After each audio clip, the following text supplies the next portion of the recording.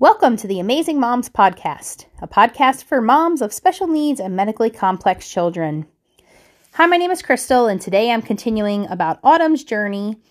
We had started talking in the last episode about what Autumn's first 2 years were kind of like and how we discovered that she wasn't developing typically and some of the things that we found out in those first year or two of her life. A lot of you have asked about Autumn to know a little bit more about her circumstances. So I guess that when you're listening to the podcast, you have a better idea of our family and the struggles that we might have and the journey that we're on. So this is just more information about Autumn. And for this one, I've decided to kind of just go through our team of the doctors that we have and the specialists that we have. I do like to call them a team. I think it's really helpful when they're able to communicate with each other. Unfortunately, because of insurance issues, we weren't able to have all of our doctors under one children's hospital. We are split up among two of the main ones in our area, but we have had a lot of success with doctors being able to coordinate with each other, and we feel like we have a pretty responsive team, so that makes us happy. So here we go. I know most of you also probably have a lot of these same similar specialists that you deal with on a regular basis. But since you had asked for a more clear picture of Autumn, here we go. So Autumn does have a neurologist, and our neurologist kind of keeps check on her intellectual disability. We also have some trouble with word finding, and just in general, she is one of our main points of contact. She helps us with seizures and seizure medications. Autumn's seizures, most of the time, are complex partial. She has had tonic-clonic and atonic seizures as well, but it was mostly complex partial. And even now, we do see mostly the complex partial. We have a neuropsych who we actually have seen quite a few times, who does her, IQ testing, her evaluations for neuropsych exams. And that's been beneficial that we've actually had the same one since she started. It's one who specializes in genetic disorders. So this doctor is actually really familiar with her and is able to help track her progress based on the past experiences that he's had with her. We usually try to do a neuropsych. We were doing one like every other year. When her seizures were really high, we were doing them actually yearly. It was just a good check to see, to make sure she wasn't like losing skills or just to see where we were. But recently, after our last exam, they said it was okay for us to wait a bit and not to come back until she was around 15. So that's really good. We also have a neurogeneticist, and she was the one who helped us to discover through the whole exome sequencing where the mutations were for Autumn and what we thought were causing the majority of her issues. And in addition to that, we have a geneticist, and the geneticist, explains the tests to us and also helps give us a clearer picture of what the mutations can cause. And she is also the one that helped us, as well as the neurogeneticist. They work together in tandem, and they helped us to get into a research paper with other children who also had a C0.1 variation, which was really helpful because by finding that information, we were able to compare the information of other children with a similar mutation on this gene, what symptoms they had that were the same as Autumn and what things were different. And also with some of those children who were older, it gave us a chance to look and see what the future might hold and what things we should be looking for. Autumn also has an ENT, so she's had PE tubes a few times, as well as an audiologist. At one point, they talked about a hearing aid for her, but it seems like her hearing has actually gotten better. So every test that we've done since then, since getting the PE tubes, has definitely been better. We do still have one PE tube in that we're hoping falls out on its own. If not, they'll go in and take it out surgically as well. We have a GI doctor, and she's the person who has helped us with our swallow studies. We have found that Autumn has trouble with mixed textures, so she's not really supposed to eat like cereal or soups, things that have like liquid plus solid. Additionally, she's not supposed to use a straw. She has trouble with those. And also the GI takes care of her feeding tube. So Autumn does have a feeding tube. She got the feeding tube when she was 3, actually following a 6-week feeding program, day feeding program, but she still wasn't taking in enough nutrition. since then, she actually eats really well by mouth, and almost all of her nutrition comes by mouth. Occasionally, if we're having a day where she needs some supplement, she may get some Pediasure, but mostly her tube is used for hydration. She has a really hard time keeping herself hydrated and is prone to dehydration.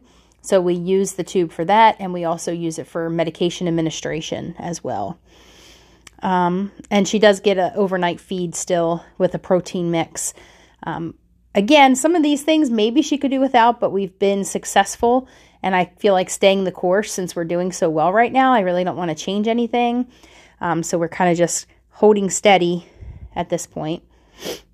Along with the GI doctor, Autumn has a nutritionist that also follows, actually 2 different nutritionists we've actually had help with, one through GI and another through cardiology, that help us with dietary needs and just making sure she's getting everything she's supposed to, and that she's not getting too many calories since she's not very active and she tires so easily. We also still have trouble with constipation, and she's treated for that. And that also is something that GI helps us take care of. As far as Autumn's eyes, she is followed by an ophthalmologist. She has trouble with double vision, and it seems like the double vision mostly happens when she's fatigued. During normal times, she doesn't really have the problem, but when she is tired, she often will have double vision of things that are far away. And sometimes her pupils are not the same size. They're not equally dilated. So ophthalmology helps us with that. Autumn also sees a developmental pediatrician once a year who kind of looks at the big picture and tries to help decide if there are any services or tests or anything that Autumn needs. It's just kind of a nice point of check-in, another advocate for us to have. And she does a little bit of her own intellectual testing at the time of the visit, just to kind of see where Autumn is and if she's made any gains. As far as the intellectual disability, I would say, I usually try to say that I feel like Autumn is around 5, but maybe she's a little younger, but she's kind of a little bit of an enigma because she actually has a really nice vocabulary, but she definitely is not at the maturity level and the intellectual level of a 12-year-old. We actually are really excited because recently she has made some gains in reading. We actually really thought she was never going to read. And I actually think that she learned to read by the captions on YouTube because she gets, as many of our children do, she'll be obsessed with the same show or movie. And so by watching it over and over and her repeating what they were saying, I think she was actually seeing the words as well. Also, we've had some better luck with a newer seizure med that we've been using, and her seizures have been better. So I think that's also another reason why she's been able to start reading. The word finding difficulties that often accompanied her times of high seizures, that has subsided some. And, everyone kept telling us, and of course we knew, it's really hard to read when you can't even find words to talk. So how are you supposed to retrieve a word, a written word, if you can't even find it when you just want to speak? So since some of that has cleared up, we actually think that might be one reason why she's doing better with her reading as well. So the developmental pediatrician was actually really happy with that at our last visit.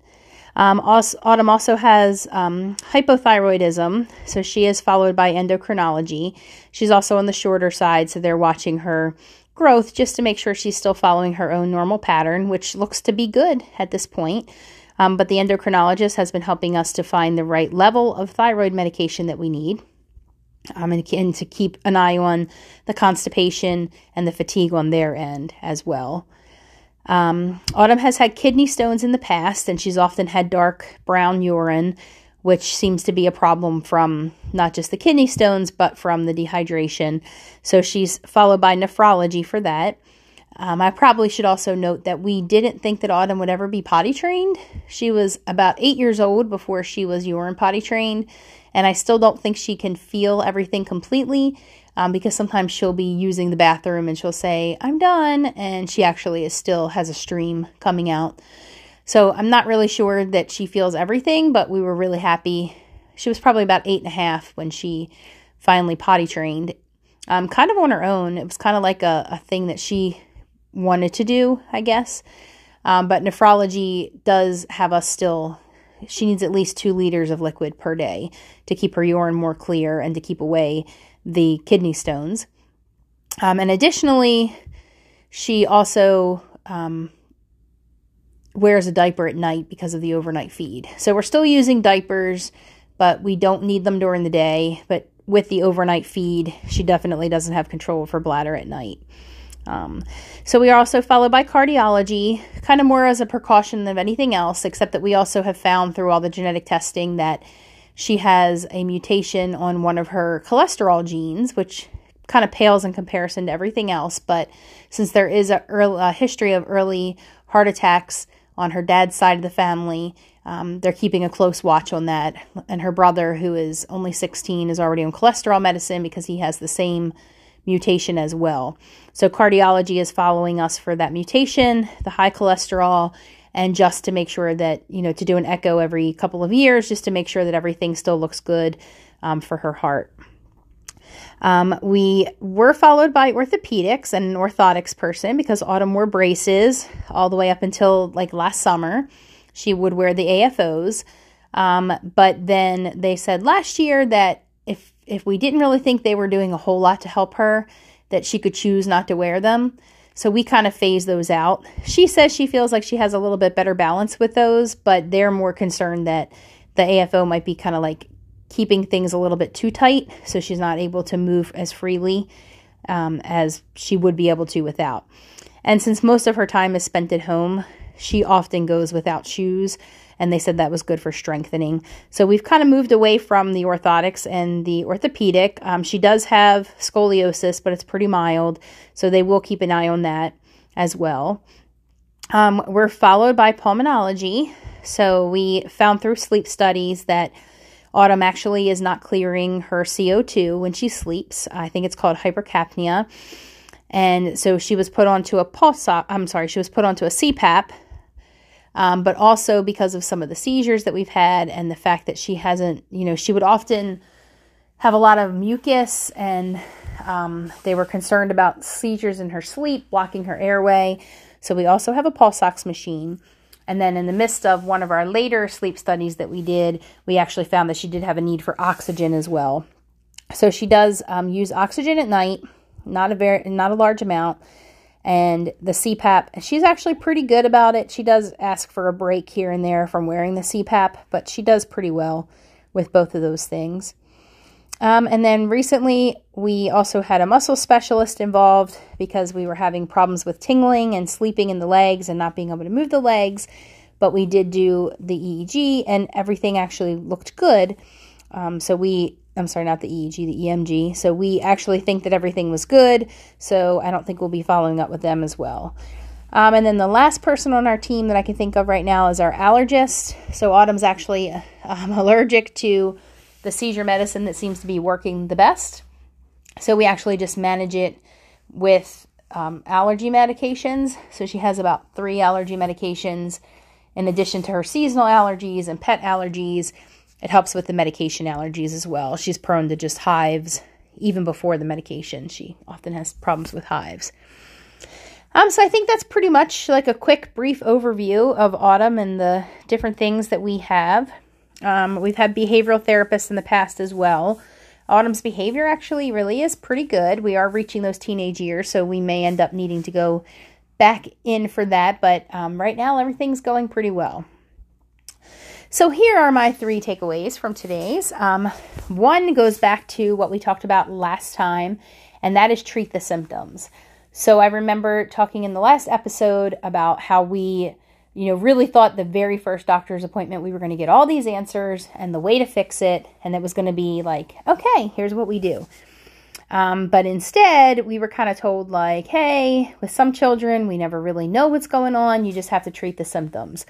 So that's what we've done. We've treated the symptoms, all of these different body things and specialists. We've just treated them as they've come along, and it really has worked well for us. I think we tend to be a little bit on the aggressive side when treating, but again, it's worked for us. And I don't think we're ever putting her through anything unnecessary. I just think that it's been helpful for us to stay ahead of things. So I feel like right now we're in a really good place. And one thing I'm super thankful for is that all of these symptoms that she has, I feel like in comparison, they're all pretty mild. Like, yes, they're going on, but none of them are life-changing right now. We've had times where, things have gotten a little out of control, but right now we're in a pretty good spot. I think that number 2 is that when you have all of these different doctors, it's probably important to make sure that they have communication and that you have communication with them, that they're accessible for when you have questions. Again, we've had times in the past where, one doctor is thinking, oh, the leg pain and the leg tingling could be from this, and a different doctor thinks it's this. And unless they're kind of talking to each other and giving the point of view that they have from their specialty, I think it really is hard to get anywhere. Also, sometimes I feel like they're kind of like pushing it off, thinking another specialist is going to help us take care of it, and then nobody's really taking care of it, and then we're the ones who are trying to advocate for our child and say, hey, this is still going on and we're not sure what to do. Who wants to take this and run with it? Do we need a test? Do we need a medication? Do we need someone to see us? Kind of go from there. And thirdly, I wanted to say that when you have as many doctors and specialists to deal with as we all do, I think it's really helpful if you could have that information in a cloud-based system somewhere, so that if you're not able to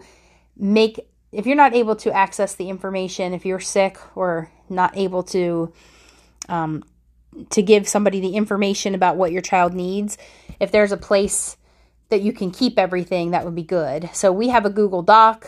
I could probably talk more about that later. That kind of is like the cares for autumn, like everything that needs to be done in a day. And we've shared that with the people who are closest to us. It's just a shareable link, so it's easy for me to go and update it when I need to. And then also I use Trello.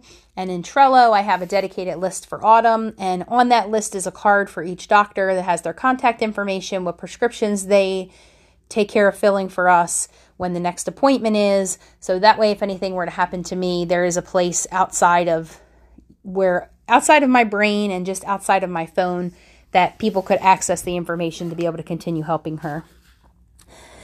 Okay, so that's it. I hope you have a great day. Thank you for joining me today. If you ever have any questions, feel free to reach out. You can reach me at amazingmomspodcast@yahoo.com. I love questions. I'm always happy to answer them. Or if you have suggestions for a show topic, I'm happy for that as well. And if you could remember to subscribe if you enjoyed today's podcast, that would be great too. Have a great day.